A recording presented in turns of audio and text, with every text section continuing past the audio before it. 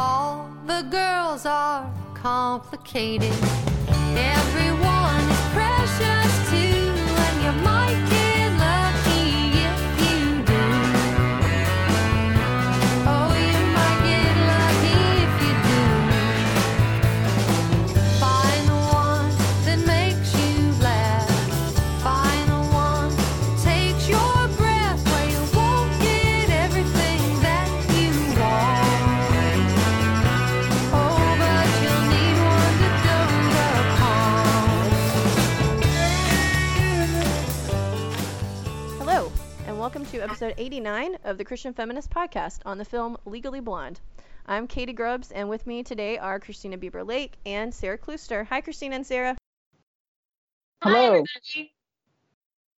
We're just going to go around quickly, even though we're all repeat panelists, and we're just going to introduce ourselves, and we're going to start with Christina. Yes, hi, I'm Christina Bieber Lake. I teach English at Wheaton College, and for some reason, one of my neighbors is blowing off fireworks, so that's what you hear in the background. And I have been a fan of this film for a really long time, and I'm super excited to be talking with Katie and Sarah tonight. Awesome, thanks. Sarah, how about you? Hi, my name is Sara Klooster. For those listeners who have been listening to Christian Feminist for a while, I was previously Sarah Davis, but I got married over the summer, and I am excited to be back, and I now live and work in the Dallas-Fort Worth area. Thanks. I'm Katie Grubbs. I live in Houston, Texas. I'm an adjunct English professor at Houston Baptist University, and also a Bible study teacher. And this semester is really fun. I'm teaching a class for the second time, so I get to make it even better. I'm teaching a class about overlooked women of the Bible, women who don't get a lot of press. So there's no Ruth or Esther. We're talking about people like Jael and the Shunammite woman, and all kinds of kind of side characters, you might say. And that's been super fun. And also I have 4 children. And because I had a baby back in May, and I think I've recorded an episode since then. But anyway, I'm very excited to be talking about Legally Blonde tonight, and I'm going to go ahead and just do a little brief bit about why I wanted to talk about this movie, because it did come out a long time ago. It's not recent, but it's a film that I think has been beloved by lots of different people, and I think it has some things to say about feminism. And about what it means to be a strong woman. But also it has been a slightly more timely this year because there's been an announcement in June that there is now going to be a third Legally Blonde movie, which is, I found out today, scheduled for release Valentine's Day 2020. And Reese Witherspoon confirmed it, I think on her Instagram or Twitter or something back in June. Also, it was in the news earlier this summer because a story broke in May about a journalist, Lucy Ford, who actually wrote her dissertation, her university dissertation about Legally Blonde, and at a press junket for A Wrinkle in Time, gave it to Reese Witherspoon and told her how much the movie meant to her. And the story kind of went viral. And the dissertation was scented that she gave to Reese Witherspoon, so that was a nice touch. Added a little something extra. And so, the name of this film has kind of been in the air a little bit in the last couple of months, and so I wanted to go ahead and talk about it. Before we get into more information about the film, I just kind of wanted to talk for a little while about, before we talk about the personal stuff, let's just give a little bit of brief background, just in case any of you listeners are not familiar with the film. So for that, Sarah's going to give us just a little bit of brief background on this movie. Okay, ladies. So Legally Blonde is a 2001 comedy starring Reese Witherspoon as our main character, Elle Woods. And I found out when I was rewatching the movie yesterday that it is actually based on a book by the same name by Amanda Brown that details her experience attending Stanford Law. And at first I got very excited about this, and I was wondering how could this book have been out, and I couldn't have known about it. But the book Legally Blonde was published at the beginning of June of 2011, and the movie came out at the end of July it came out in 2001, And the movie came out in 2001 as well. And so it seems to be one of those things that she maybe sold the idea to a publishing house, and someone thought it just sounded like a great movie. So they kind of came out at the same time. The only difference is in the movie, Elle attends Harvard, and in the book, she attends Stanford. And it's is apparently there's kind of like a Legally Blonde kind of cinematic universe. There's a direct to TV video. There is the much worse sequel, Legally Blonde, Red, White, and Blonde, that came out a couple of years later. And there is also a musical based off of this. Some of the other actors, Luke Wilson plays one of the love interests. Matthew Davis is one of the love interests. Selma Blair is in this. Victor Garber, Jennifer Coolidge, who also has lots of fame in teen comedies, more well known to some as Stifler's mom from the American Pie movies. Ellie Larder, Linda Cardellini. So there are a lot of people who were pretty famous. Obviously, this is kind of the role that really kind of shoots Reese Witherspoon kind of into the rom-com stratosphere. She had kind of done a couple of other stuff earlier, like Election, but this is the thing that kind of makes her a really big household name. And came out in 2001, and for a pretty modest budget of $18 million, it raked in $140 million. Whoa, I did not know that. That's awesome. Well, let's before we get to some more deeper discussion, we're gonna go ahead and talk about our personal connections to this film. When did we first see it? You know, what did we like about it? And why don't you start us off with that, Christina? Okay, I have to tell you, the fireworks have not abated here, so I don't know what's going on with that. But I first saw this film in the theater. I had recently started teaching at college, and a friend of mine was visiting, an undergraduate friend of mine was visiting, and she said, a friend from my undergraduate years, and she said, "Oh, you've got to see this film, Legally Blonde." And I said, "What? Why would I see this film called Legally Blonde?" And with, a very ditzy looking blonde Reese Witherspoon. And she said, "Trust me, you've got to go and see it." So I went to it, and I just couldn't believe what I saw. I laughed so hard. I thought it was so smart and so different from anything else I'd ever seen, and certainly not what I was expecting. And so I became an instant fan, and I've seen it multiple times since then. So I'm excited to be talking about it because I do think it's doing some very interesting things. How about you, Sarah?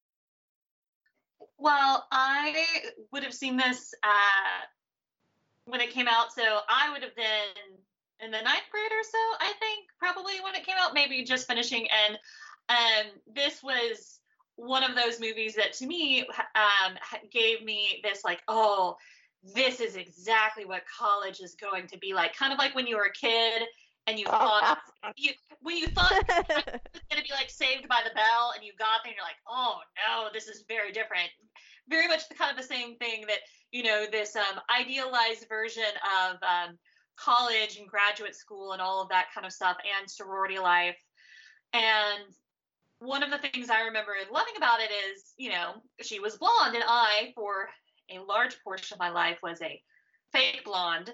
But many people said that being a fake blonde suited my personality quite well. So I really identified with her character. And even sometimes when I would, after I had graduated and gone to work and everything, I'd sometimes have people who would say, are you dressing a little pink?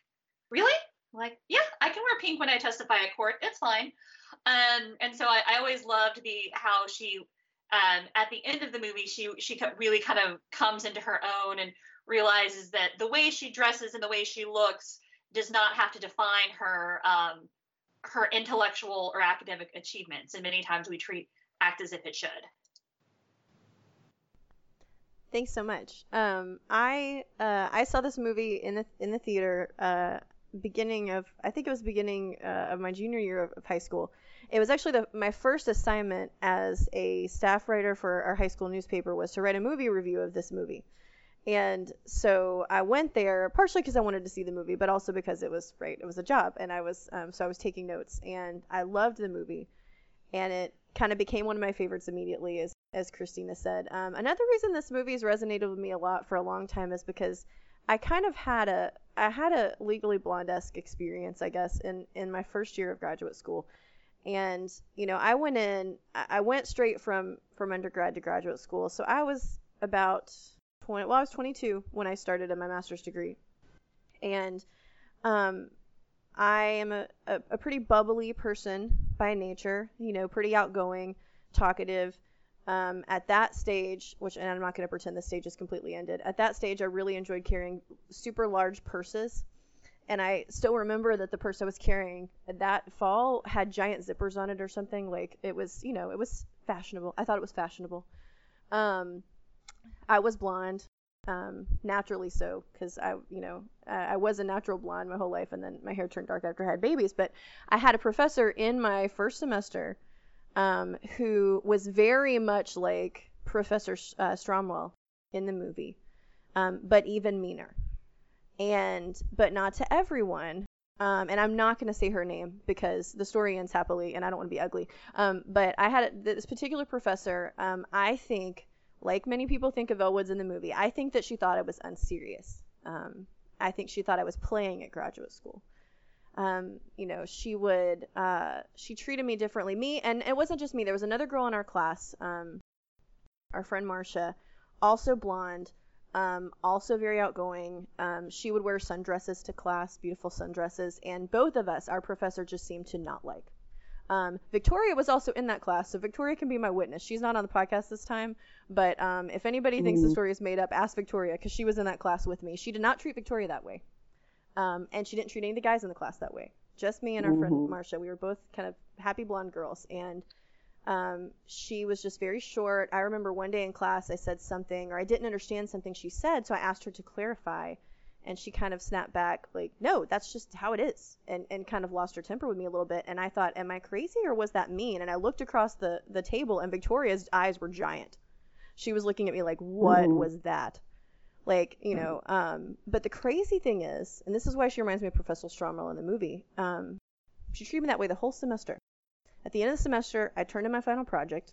She graded it. I got a good grade. After the class was over, after she'd seen my work, she treated me completely differently. So after the end of the class, I never took another class with her, not because I hated her that much, just because I didn't have to. It was a discipline that was not my specialty. But every time I saw her in the hallway after that, she would smile at me, and she would say, hey, and treat me very kindly. And so maybe it was a test. Maybe she was testing me. I don't know. But I remember at the time thinking, this is just like in Legally Blonde. Like, and feeling kind of like righteously annoyed about it, like she's underestimating me, so that I always think about that movie whenever I think about that time, right? And in my life, that was one of the times in my life when I felt underestimated, and nobody likes that, right? But again, as I said, that story ended happily, and she ended up treating me totally differently in the end. But for a couple of months there, it was, I had a hard time because I felt like she thought that I was the way Elle Woods appears to be, right? And we're going to talk about that too. So before we kind of get into just some discussion questions we want to talk about tonight, for anybody who still has not seen the movie and doesn't have any idea what we're talking about, Christina's going to give us a little bit of a plot summary, just to kind of give a little bit of clarification. So why don't you go ahead, Christina? Sure. Well, it starts out at the sorority Delta Nu, and it's a very happy scene of Elle and her sisters there at the sorority, and very light, very fluffy people doing exercise. It's a very funny scene.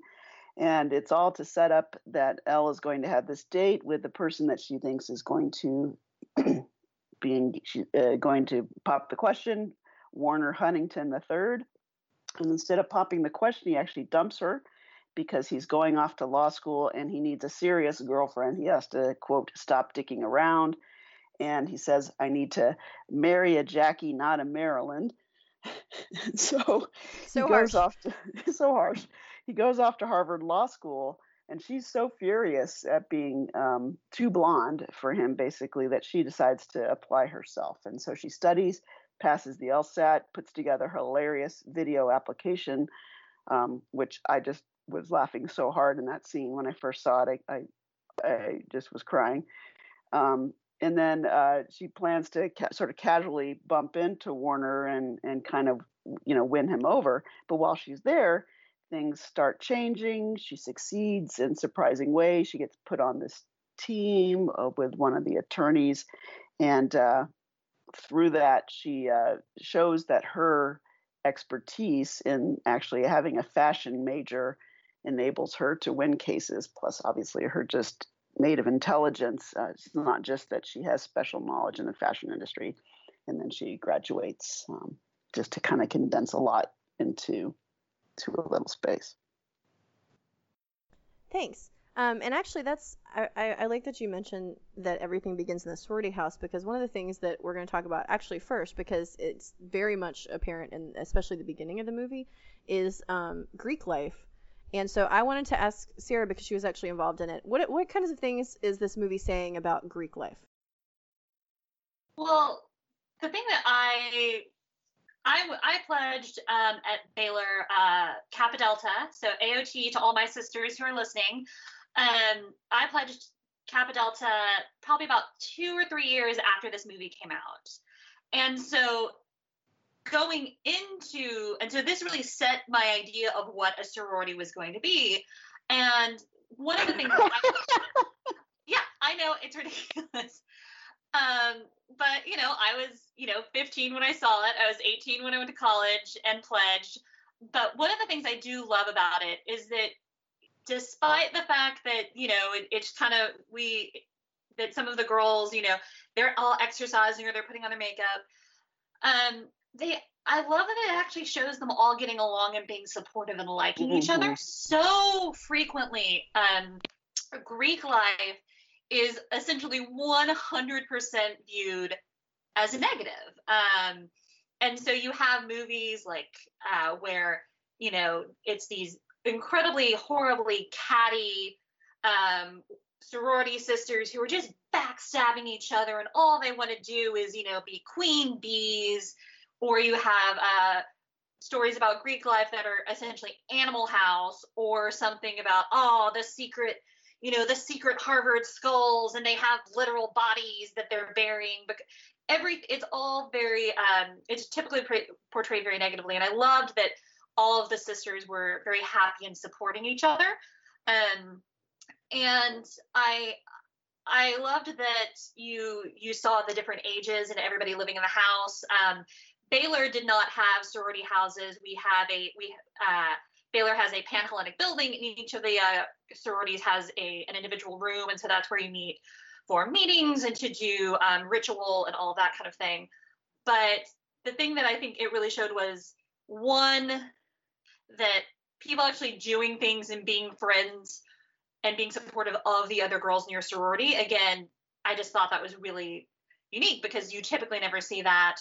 And that it's a huge, huge part of your social life. And it can be that in a very positive way. And it definitely was a very positive influence on my life. I went to school thinking like, I'm going to pledge. And everybody around me was kind of like, all my good friends from high school and everyone kind of like, really? That doesn't quite seem your thing. And like, because they questioned whether or not I could do it, that was like, yes, I am definitely going to pledge. Doesn't matter. Because you thought I couldn't. And there were a lot of really wonderful things that I got out of it. Some really great long-term friendships. And I maintain that the job that I had in my sorority is the only thing that got me a job after school, because I was an English major who graduated in 2008. And as I also say, that even people with useful degrees couldn't get jobs in 2008. And so being an English major, I had... what I was able to do with my sorority is I was one of the people in charge of recruitment. And so at least it's incredibly different now with new technology. But at the time, people had to send in paper references, and I had to go through and I had to rank them. I had to assign them for people to talk to. I had to match people with who they were going to talk to when they came in through the party. That was all on me. And so it gave me lots of opportunities to work with budgets and to do these big projects and to do a lot of stuff and to really work and do philanthropy, to develop leadership skills. And so I think it is something that when really properly applied, is a very good thing. And you see it serving the same role in Elle's life in the movie, that it provides a social outlet. She talks about her philanthropies that she did with it. It shows her visiting with her friends and then making a really big deal about someone getting engaged. And that's a really big thing. There are these things that lots of sororities do called candle passes. And if somebody gets engaged, so you bring a candle and it's supposed to be anonymous. And so you light at the end of the meeting, you turn off the lights and you light the candle and you like hold arms and you like turn the lights off until you pass the candle around, and whoever it gets to, whoever is engaged, you blow it out. And then everybody like screams and cheers for you that you're engaged. And so there are a lot of things that when they talk about that, you know, when I see it now, actually feel incredibly familiar to the Greek life, the positive experience that I had with my Greek life. Thanks for sharing. I love too. One of the things I really enjoy too is that, like you talked about, these girls have these positive relationships, you know, and a lot of the stuff you see going on in the introduction scene maybe appear slightly frivolous in this, and that, you know, nobody's shown like studying, right? Like they're exercising, you know, or hanging out, practicing cheerleading moves. But when she decides that she is going to make this turn into intense academic study because she's studying for the LSAT exam, nobody makes fun of her in her sorority house. Nobody's kind of saying like, that's stupid, why are you doing that, like come have fun. Nobody tries to pull her away from her studies, tries to distract her, which I really appreciated. You know, nobody's trying to pull her down, even though she's trying to go a different way, and it's causing her to step back a lot from those social obligations. And I thought that was really, really nice. Okay, so let's move to our first kind of question, which, I mean, is a rather large question, which is that what does this movie seem to be saying about feminism? Or put a different way, about what it means to be a strong woman, perhaps? Well, I'll start in on that. One of the things that I really appreciated about this film is that, like other films that are not films, but works of art that are similar, it's acknowledging that if you take a topic that is really too hot to handle, humor is the best way to handle it. And the topic that's too hot to handle here is the real fact that sexism in the workplace exists, that people make snap judgments about your abilities, like you were just talking about earlier, Katie, just because you're a woman or if you look a particular way. And that's a very, very difficult issue. And instead of kind of shying away from it, we're trying to take a super serious approach to it. It just goes full on and just says, we're going to satirize this. We are going to show, you know, the ultimately hilarious example of how wrong this kind of judgment is. And I just love that. So that's my first comment about it. My second comment is that it's just so strong, making the case that you have to be yourself. To be a feminist is to say, because I'm a woman, I don't have to be the way that you think a woman should be, a strong woman should be. I'll be my own version of that. And I love that, because it's just, there's so many people in the world that will tell you that to be a feminist, to be a Christian, to be whatever, you have to look a certain way. And you don't. and so the freedom that should give people to really embrace that is extraordinary. Sarah, how about you? I completely agree with you on that, Christina. One of the things I like that the movie kind of inverts this idea that, because normally it's don't judge people too harshly, or don't judge a book by its cover. That's always referred to as, you know, don't look at somebody who's frumpy, don't look at somebody who is not very pretty, and don't judge them by their cover. And so I like the fact that it actually does acknowledge that the reverse happens.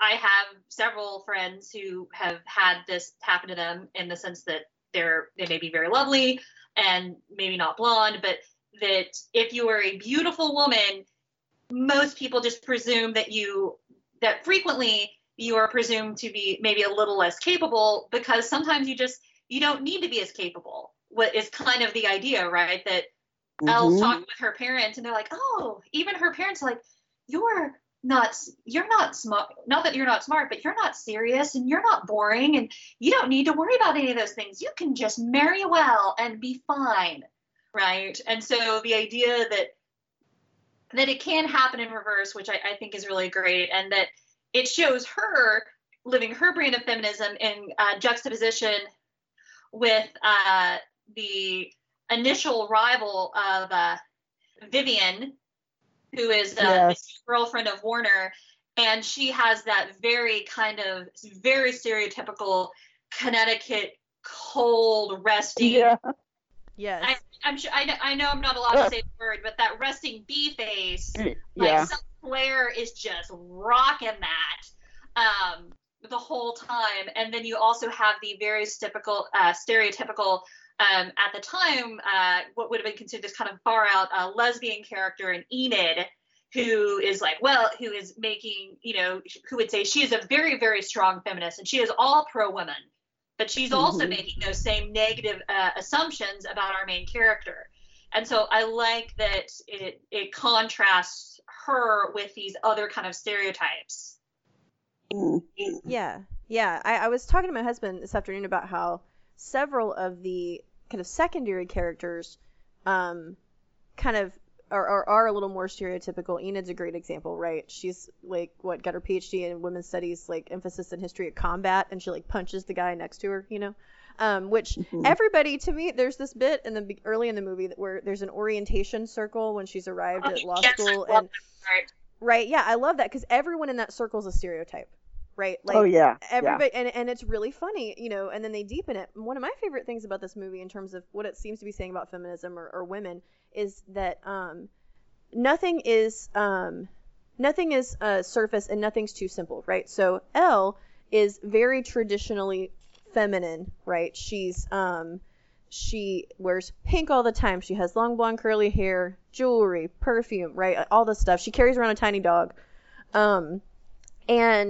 But she has these greater capabilities underneath. And we know, I think this is really great too, from the beginning of the movie, we, the audience, know that she's really smart. There's a scene at the beginning of the film where a woman in a store tries to sell her, like upcharge her on a dress or something. And she's not, and Elle's not mean about it, but she immediately corrects this woman and says, okay, I know that this is not brand new because I saw it last year in a magazine, and also it's made of this fabric, and you said that it was made of this fabric. Like, she corrects her and just moves on. Like, it's not a big production, but we can tell that she's smart, and that that she just thus far hasn't been necessarily using those smarts for stuff like law school, then. Right. Yeah. But then by contrast, like you mentioned, Vivian, Elle appears to be unfeminist in her bearing. I'll say it that way. But she finds her true potential. By contrast, Vivian to me looks and sounds right, but she's the one signing up to be the woman on the arm of the powerful man. Like, she's the one flashing her engagement ring. So even though Vivian's the serious law student in the beginning, she in many ways is behaving in a way that we might consider more unfeminist maybe than Elle, right? Because she's kind of obviously making this advantageous marriage, even as she increasingly develops doubts about her fiance, right? There's this part, right? Yeah, like when Elle has the alibi of the defendant, and they want her to tell the alibi, and she says, I can't do that. She kind of takes a stand and says, I'm not going to say that. She gave that to me in confidence. And Vivian kind of grudgingly respects that decision. Warner says, forget about her. Look out for yourself. Like, counsels her to be just cutthroat, and Vivian looks very troubled by this. Like, that she didn't realize that that's the way that he would behave. Yeah, see, and the way the stereotypes work, I mean, this is the reason why the film is so, effective, is it just goes full bore. It's satire, right? It's the satirical mode. So we're going to go full bore into the stereotypes. And so Vivian ends up being asked to go get coffee and donuts. Elle ends up being hit on, on this team, so it's like, let's take all of these situations that do happen, but blow them in the most extreme kind of version of it so that we can really see it, right? It's an exaggeration so we can really see that this happens all the time to women in these situations. And even the fact that she gets into law school, Elle does, partly because she's got this application of her, let's talk about that, because I really want to talk about that. Yeah, I want to talk about that too. Let's talk about that for a minute. Because it's so interesting seeing it now in the midst of the Me Too movement and everything. It just made me go back to my earlier point about stuff that's too hot to handle. You have to kind of laugh at, because part of the reason why she gets in is because the men are all like, oh yeah, look at her in a bikini on a raft in a swimming pool. And it's not that she's not qualified. It's just that they make excuses to let her in because they think she's hot, right? So it's this edgy kind of thing. I love that they're just kind of like, well, diversity and stuff. Diversity and stuff. Yes. Well, and it's kind of, and my next question was going to be, what do we find anything problematic about the film? To me, that's the most problematic moment, because when we're confronted with sexism in the workplace later in the film, she immediately kind of shuts that down, for one thing. And but then at the same time, right, has this video admissions essay for anybody who has not watched the movie, in which she spends most of the time in a bikini, and is admitted, because let's be honest, if she had all her same qualifications, she has a BA from a state college, which is fine, her qualifications are good. Well, but in fashion, right? In fashion, right? Yeah, they're not Harvard good though. She really does get in because of her appearance. Yeah. And that's a little bit hard, even though in the end she obviously excels and she totally can hold her own. At the beginning, I remember even as a very young person seeing this the first time, being a little tiny bit troubled by that, thinking, well, okay, but it gets her there. And like you said, Christina, I think to a certain degree it's satire, right? And she's almost playing with the stereotypes, right? What does she talk about? She talks about soap operas. She's wearing a bikini. Mm-hmm. I think part of it is that it's how she's the one who's choosing to use it to her advantage in the beginning, versus at the end, somebody is trying to use that against her and take it from her without her consent, right? Sure. Yeah, totally. So I think that's where the power difference comes from. In the same way that, when I go on job interviews, I'm not wearing a bikini, but I am, I'm doing my hair, and, I want to. You're not, Sarah? What? Yeah. There's not much of a call for Princess Leia cosplayers these days, so I have to wear an actual suit. But the idea being that I think for her, the thing that makes it less problematic for me is she is choosing to use that to her advantage in the beginning, versus what you have with her Professor Callahan at the end, when he tries to take advantage of her and say, like, hey, everybody does this. If you want to get ahead, you're gonna let me, you're gonna have an affair with me or sleep with me or whatever kind of the nefarious implication is. That is being done without her consent, right? And so I think, to me, that's where the difference is. And yeah, she does get in kind of for her looks, but the thing that also says is that she's like, well, she has a 179 on her LSAT, which is kind of like having an SAT score of like a 1590 or something, like just this impossibly high score. But to me, so that would be kind of where the difference was for me, is that's what it's kind of saying. And one of the female characters we haven't talked about at all is her friend, the nail technician, Paulette. Mm-hmm. Let's talk about Paulette. Played by the wonderful Jennifer Coolidge, and I love everything that they do with Paulette, with the exception of that weird dance scene that's kind of in the middle where they're doing the snap, and to me, that's the dumb problematic thing, because it just seems so random in the movie. Yeah, it doesn't fit the tone of the rest of the film at all, I don't think. It doesn't. And so I love her friendship with Paulette, because one, it really demonstrates, I think this movie does a great job of going with that wonderful thing for storytelling, is they show, don't tell. And so they're demonstrating that Elle is not really stuck up, because, here is somebody who is far below her on the socioeconomic scale, has an extremely different life life experience. And Elle is just like, Elle is happy to be her friend because she is someone who is nice and who is kind to her when everyone else isn't. And so that they have enough stuff in common that they can reach out and they can be friends, even though you would look and be like, man, they don't really have anything going for them. And then Elle helps build Paulette's confidence up. And so I really love Jennifer Coolidge's character because they really both work to encourage each other. And I love that they're not only are they from different economic statuses, but they're also different ages.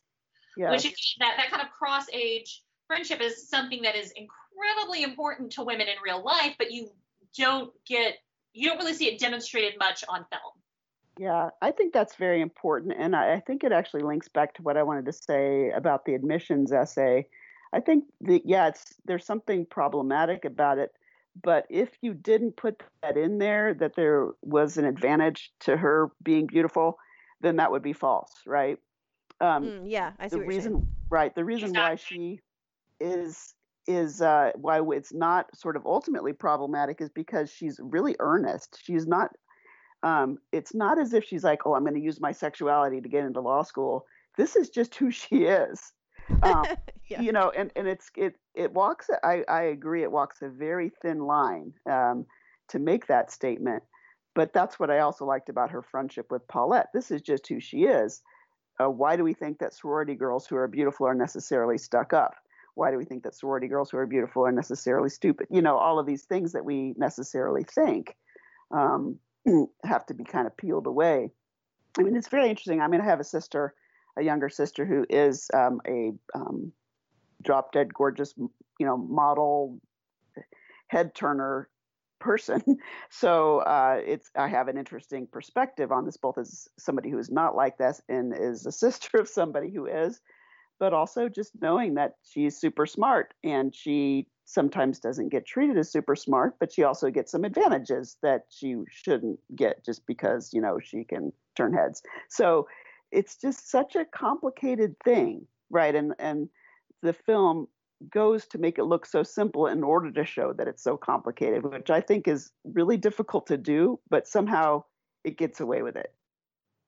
Yeah, and I think Paulette is a great entrance too, and so I think there's some interesting things being said about class in this movie, and you guys already mentioned, right, she and Paulette are friends, even though they come from very different kind of socioeconomic realms, but there's also this whole thing happening with East Coast old money versus kind of West Coast. Elle's parents seem to be kind of new money, definitely new. Her dad drinks a martini all the time.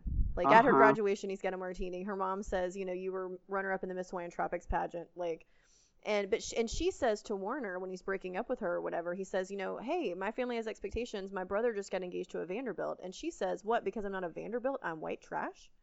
I grew up across the street from Aaron Spelling. So her family has money, but not that kind of upper class cachet, right? And so she's almost in this kind of middle ground between kind of classes, and it's interesting how it kind of plays out, and that's one of the best things. And we can kind of segue a little bit and just keep talking about all this stuff, because I also asked you guys to think about themes, but I think one of the themes that I see in this film that I think is makes it such a really a pleasant film to watch and so much fun is that the biggest thing that you notice about her, the way they wrote her character, is that she is kind to everyone. Yes. Right? She's not a popular girl who's gotten popular by being mean to other people. Like Sarah said, it's not Mean Girls, right? It's a totally different realm, because she's a genuinely kind to everyone she comes across. People insult her to her face. And she does have some kind of sassy comebacks in situations like that, but usually her response is to just move on. She doesn't usually pay back ugly words for ugly words, which, as Christians, that's one of the things we're meant to strive for, right? We're meant to turn the other cheek. We're meant to try to develop positive relationships with everyone around us. And, and that's something she does in the movie. And it's not false. Like you guys said, she's so earnest. She helps people. She helps Paulette, get her dog back. She helps David, the super nerdy guy, get a date. Some girls are being mean to him. They don't want to go out with him. And she kind of walks up and pretends like he went out with her and never called her, and she's heartbroken about it. I love that. I was watching that and I thought it was so funny that basically she's going up to him and is accusing him essentially of sleeping with her and just never calling her back, and then kind of goes off in a huff, and then that's what impresses the other girls, right? They're like, oh, Right. I know, right? I was like, to me that was a random problematic thing that I saw, that these women would be like, oh, he treats women like dirt. Like, Yeah, I know. I mean, she makes him out to be kind of a Lothario, I guess, and I don't know. Maybe they think that he's good in bed. Yeah, the idea that like she's playing him against that they presume he's going to just be this very nice, sweet guy, and oh well, you have this wild part, which I guess is, I mean, that's definitely the handsome rogue is a thing for a reason, but I found that like very funny. That would not encourage me to want to date someone as, you had a one night stand with me and never called me back. Like, that's not the kind of thing that I would go for. To each lady her own. But yeah, I think the theme of Elle with kind of kindness, I think is a really important thing, because you really do have that contrast with pretty much everybody else who is really kind of out for themselves, which is something that we think about, like for lawyers, like they're vicious, they're bulldogs, that's the way they have to be. Yeah, sure. And so in a sense you kind of get that, and I will say the one thing I will say, at least pro Vivian, at least early in the movie, is Vivian's not an idiot. She knows that Elle is there to get her boyfriend back. So I don't quite blame Vivian as much for being like, I know you're trying to steal him back away. So I don't quite blame her for not liking Elle, but the way she goes about it is obviously not nice. Yeah, it just occurred to me while we were talking that I think that this is the thing that becomes the seed that, gets planted in Amy Poehler's mind when she creates Parks and Recreation. I just realized that there's the same affability, and I think what it is self-assurance. They're just self-assured, right? Being self-assured is a very attractive quality, and that is what makes people like her. Yeah, she's beautiful and all that, but she's not self-assured because she's beautiful, That makes sense. And I find that very appealing. I have a question for you two ladies. It's not on our little question list, but so we've talked about what this says about feminism and everything, but what does this film say about education and how that process works? Because I was watching it, and you have these, wonderful shots of Harvard, and they actually got to film there, or at least they got to film the exteriors there. I think all the classroom shots were just at a community college somewhere in California, but the exterior shots were at Harvard. What does this film say about the importance of education? Because the thing that you see, or at least that I notice, is, Elle, she likes her subject. She has a 4.0. She knows information about fashion merchandising, but she does get to Harvard and she is grossly underprepared because she doesn't seem to really know exactly how intense that level of education is going to be. You see it in the beginning where she has like a small, almost like thing of sticky notes, and everybody else has these massive binders or laptops. And her pen has feathers on it. Yeah, and she has a little heart notebook, right? And so it's like, and again, I'm sitting here thinking, like, if I were, I don't really blame Professor, like, Stromwell, the Holland Taylor character, for being like, really, girl? Like, did you not know what you were signing up for? And in a sense, Elle doesn't, because her goal was to get there. Her goal wasn't anything higher than that. Her goal was to get there and get Warner back, and so she has to reassess what she wants that goal to be, right? And once she does that, then she's able to actually start excelling. But she has to have a higher goal than just getting there, right? Mm-hmm. That's why I think it's so funny that it was set at Harvard, because it just wouldn't work at Stanford the same way. Not just because of that old money, new money, which is totally right, but also that West Coast, East Coast, mentality, even about education. It's just totally different. Yeah, and it is interesting too that. And I'll back up, and I don't know, listeners, if you're a lawyer, fact check us on this, but this is the first time I ever remember thinking when I was watching this, that the premise of this film Professor Buchanan, I think his name is Buchanan, he's so overwhelmed because of this murder case that usually even though he usually only takes on second year interns, he's taking on first year interns. Watching it this time, that premise seemed ridiculous to me. That he would have first year interns. They've been in law school for like 3 months. Yeah. In the courtroom. Yeah. Like that seemed ridiculous. Because I'm thinking it probably is. And I'm thinking, where are the 2 L's? Like, and 3 L's? Like, why aren't they here? They're probably mad, right? But for the movie, right, it has to. Yeah. This is what has to happen. But you're right. It's interesting what you said, Sarah, to see her goals shift, right? And I noticed this time because at one point she has this moment where she says to Warner, like he says, you're never gonna get an internship. You're not smart enough, sweetie, right, sweetie? Ugh. And she kind of says, well, hold on. We took the same LSATs. We're taking the same classes. Basically saying, okay, like, but I'm doing the same work. And she says, I'm never going to be good enough for you, am I? And kind of realizes this is never actually going to work. I've become a serious person and he still doesn't want me. And at that point, I feel like most people would go home. But she kind of, I think she seems to realize that she has a new goal, which is that now her new goal is to prove to everyone that she can do it. Yes. And in the process, then she starts to get interested. She starts to enjoy herself, I think, and she really does get interested in the subject. But it's and I liked too that that there was this kind of suggestion too, and I don't know if this is true or false. Again, to law school, because I know what grad school is like. I have no idea what law school is like. But she also seems to be working in isolation, right? Everybody else is in a study group, and they won't let her in to the study group. And so they're all studying together. So how much harder is that making her road that she's having to walk, that she's studying alone for these, these classes? I do also like just because I feel like I'm getting wide of the idea of education, Sarah, and that was your question. One of the things I really like about education-wise is when she is completely humiliated in her first class by Professor Stromwell because she didn't even know there was reading. Everybody else knew there was reading. Like you said, grossly underprepared. And she walks out and she meets Luke Wilson's character, Emmett, in the courtyard, and he kind of gives her the lowdown on the different professors and what their expectations are, and what they like and what they don't like and what their quirks are. And that felt very true to life to me. That like this professor's like this professor's like this professor prefers people who speak up and are opinionated.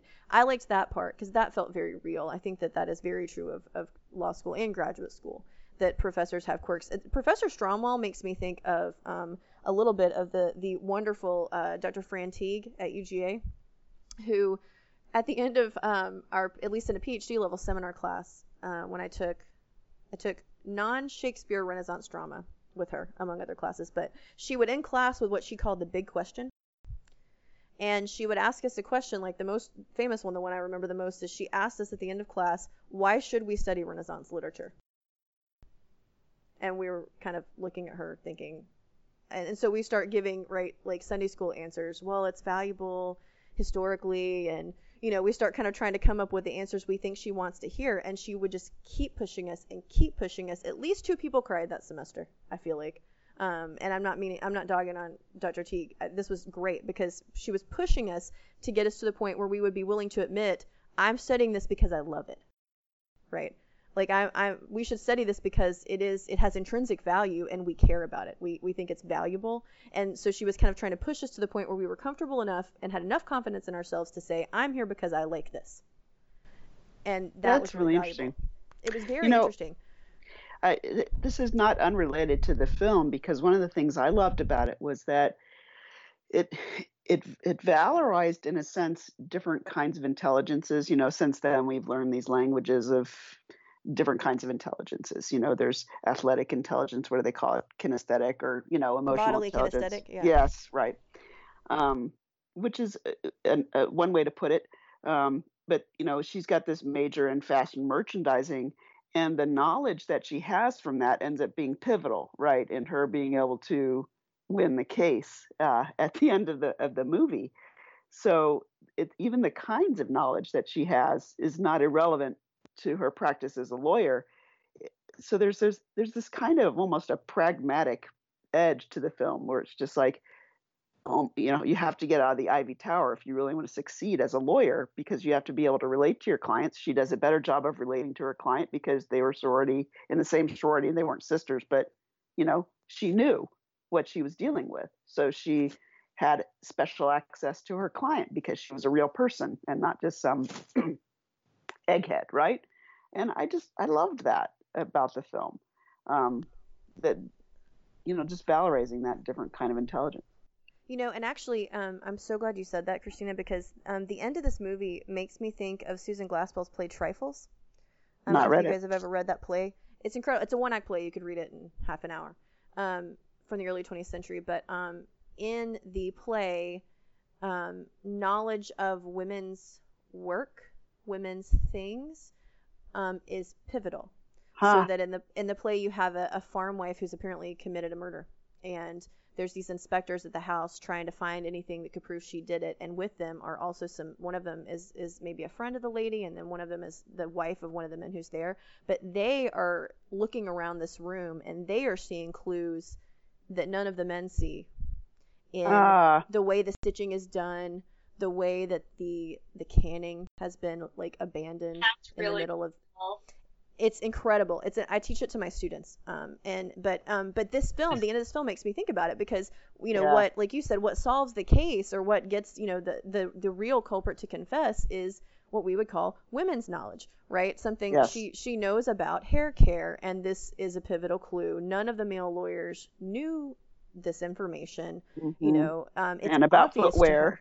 Yes. And about footwear. Yeah, footwear, hair, hair rules. And so it's also a kind of lifting up of what, some might denigrate by, saying, oh, that's like kind of frivolous womanly stuff, and kind of, asserting that no, details matter, and information's important no matter what type of information it is. And there are different types of knowledge bases that can be valuable, like you said, Christina. And also empathy. I mean, the whole thing with her going to and now I can't remember the manicurist's name we were just talking about. Yeah, Paulette. Yeah, going to her boyfriend. We're getting your dog back, and using her lawyer skills, but out of empathy, really understanding your client. That's great too.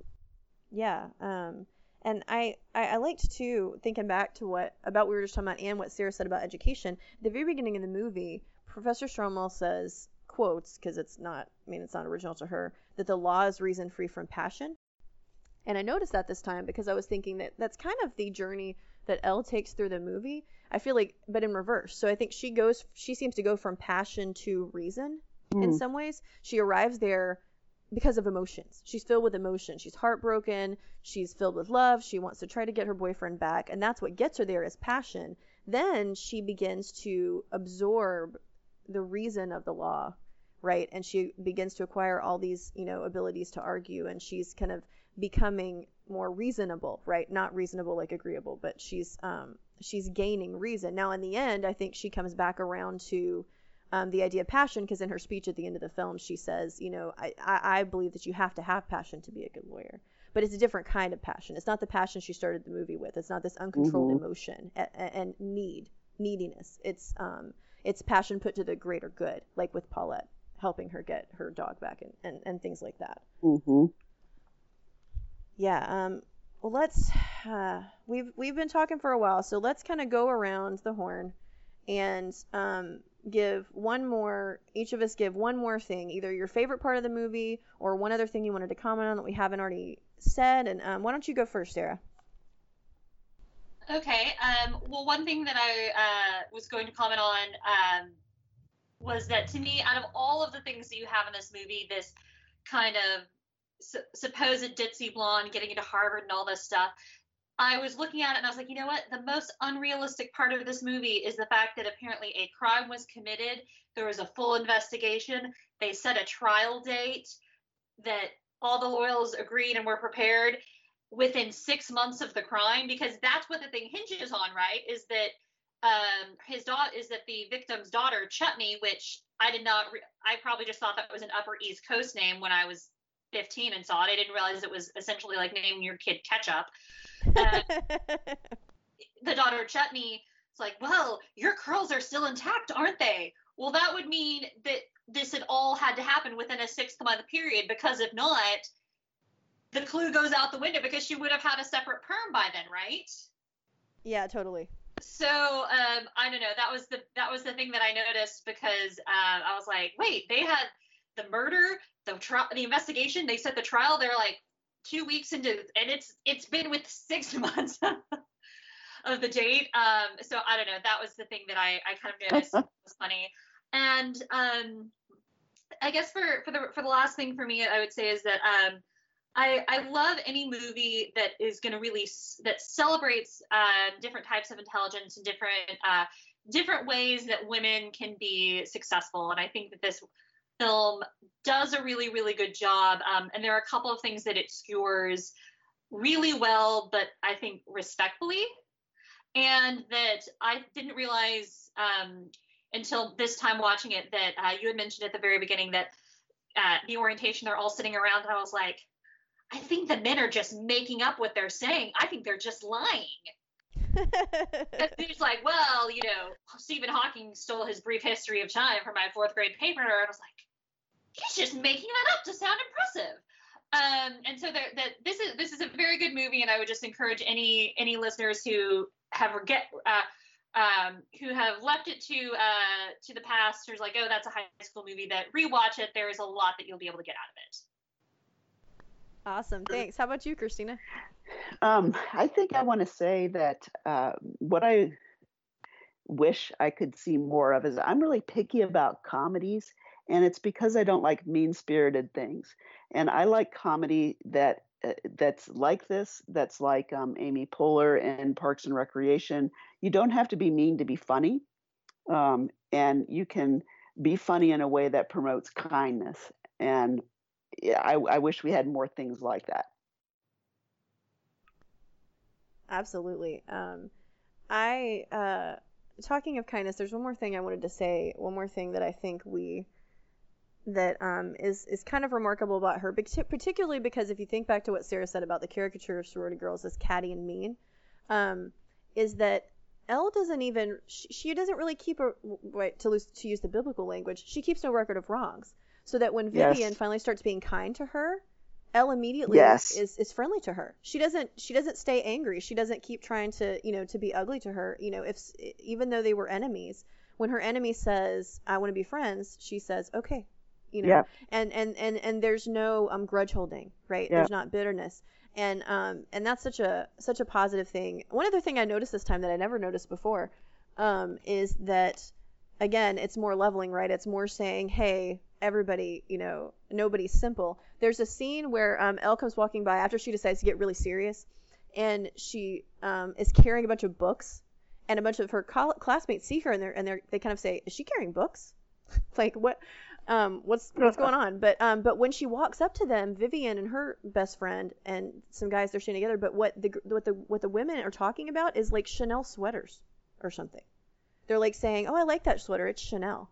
Like, so they're saying something that you would expect Elle to say. Like, they're again, it's like, oh, look, here's these, super smart law school girls, but what are they talking about? They're talking about Chanel sweaters because women do like clothes. That's just true, and so it's again complicating those woman characters.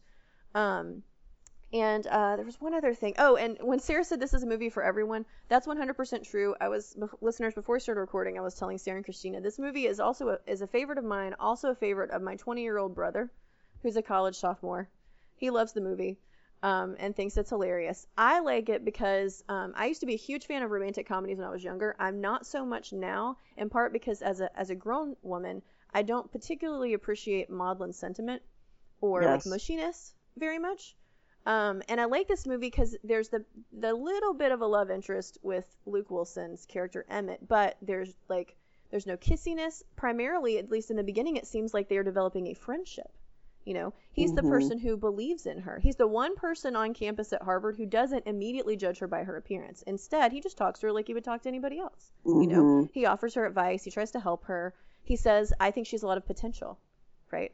And it's only at the very end of the movie that there's any hint that this might turn romantic. And I appreciate that, because it's not, I would not call it a romantic comedy, maybe. I mean, to me, it's just a good comedy. that happens to maybe have a slight love interest thrown in at the end. Mm-hmm. But if anything, to me, it's a movie about friendship. Mm-hmm. And the different friendships that you can have. She has this cross, kind of age differential friendship with Paulette. At the end of the movie, there's these words that appear that tell you like what happened to everyone by the end of law school, but it says that she's now like best friends with Vivian, right, who was formerly her enemy. Mm-hmm. And David was and I were kind of like, David was snarking a little bit about her being the speaker at graduation at the end, and I said, well, the thing you got to remember is they're not saying that she was like top of her class, though she could have been, I don't know, but that it's key to me that they say she's the class elected speaker. Mm-hmm. Right? This is the person everyone wanted to hear talk, because like she says at the very beginning of the movie, everybody likes me, and it's true, but it's because she likes everybody. She's kind to everyone. And so she's and I think that is true. When I was in high school, at our graduation, we had class elected speakers. So our valedictorian, that was not who made the speech, and our salutatorian, like the two guys who were the top two guys in our class, they didn't make the speech, because those guys, they did not, and I'm not knocking valedictorians, but those guys did nothing but study, right? And the people who got chosen to speak at graduation were people who everybody liked because they were nice to everybody, so it's just interesting how they kind of played out. I feel like they don't push it so far. They don't go, and she had the best grades in her class and she beat everyone at academics. Right. Yeah. They keep it to, they play to her strengths, and she's very intelligent, but the biggest strength she has is a strength of relatability and kindness and connecting with other people in a way that's very positive. We're going to do our last section now, which is where we recommend some things. So we're going to do passing on. So Sarah, what are you recommending tonight? Well, I am recommending another podcast. It's called The Femsplainers, which is obviously a takeoff of mansplaining. But it's hosted by Christina Hoff-Summers and Danielle Crittenden. And so I was thinking about what is something that I like that is in the vein of Legally Blonde. And one of the things I love about this is that we have these two very smart female hosts, and they love being girly. They love talking about their clothes and whatever pink cocktail they're drinking, but they also have guests on that over some very serious subjects, but they're very good friends, and they're just really nice to everybody who's on there while still having really engaging questions. So yes, I'm recommending the Femsplainers podcast. Thanks. How about you, Christina? Well, this is going to seem a little bit like a mismatch, but bear with me. For anybody who might be out there who has not read Virginia Woolf's A Room of One's Own, it's must reading, because when I read it, I remember thinking, not just as a woman and as a feminist, that the main argument is you just have to be willing to be yourself and not worry about what other people think about you. But that's also true as a Christian. You just have to be willing to write yourself freely as a Christian, without worrying about how other people judge you. And you will be judged, and you will be rejected. And to me, this movie is so brilliant, because Elle is Elle, and she doesn't care what other people think about her. And that can be a very strong version of feminism. Thanks. My recommendation tonight is a little out of left field, though it is germane to a few of the things we've been talking about, because we've been talking about the idea of appearances, right, and judging by appearances. So I'm recommending this article, a fascinating article that I read on New York Magazine's The Cut website. And this was from, I think, May 2018.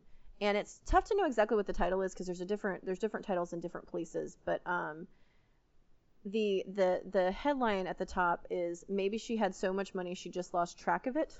And it's by this girl, Jessica Pressler. But basically it's the story of this woman, Anna Delvey, who spent months living in a very expensive hotel in New York City and fooling everyone into thinking she was fabulously wealthy, when she was not. She was just a regular person. She was a con artist. But I lost I lost a lot of time one night reading this story, because it makes me think of Catch Me If You Can, or it makes me think of kind of famous stories of male con artists, but instead it's a young woman who managed to convince so many people that she was fabulously wealthy, that she was getting job offers. She was being photographed hanging out with famous people. I mean, and the whole time, right, it was all a sham, right? It was all a lie. And so if you're at all interested in, anything to do with con artistry or, kind of anything like that, it's very, very fascinating. And again, by Jessica Pressler. And one of the titles on this piece is How Anna Delvey Tricked New York. And I think it's worth a read, and it's kind of a long read, but I think it's really interesting. So that's what I'm recommending tonight. And listeners, as always, we're going to link to all that stuff with the episode. So thank you so much for listening to the Christian Feminist podcast and to our discussion tonight of Legally Blonde. We would love to hear from you. So if you have a topic or reading recommendations for future shows, or if you just want to drop us a line or share your favorite moment from Legally Blonde, you can do so at christianfeministpodcast@gmail.com. For show notes for this and other episodes, check out christianhumanist.org. The Christian Feminist Podcast is a member of the Christian Humanist Podcast Network. Kristen Philippic is our publishing liaison, and Elizabeth Bremner is our intern. For Christina Bieber Lake and Sara Klooster, I'm Katie Grubbs. Tune in 2 weeks for an episode on vaccines, essential oils, and medical information. Until then, in essentials unity, in non-essentials liberty, and in all things love.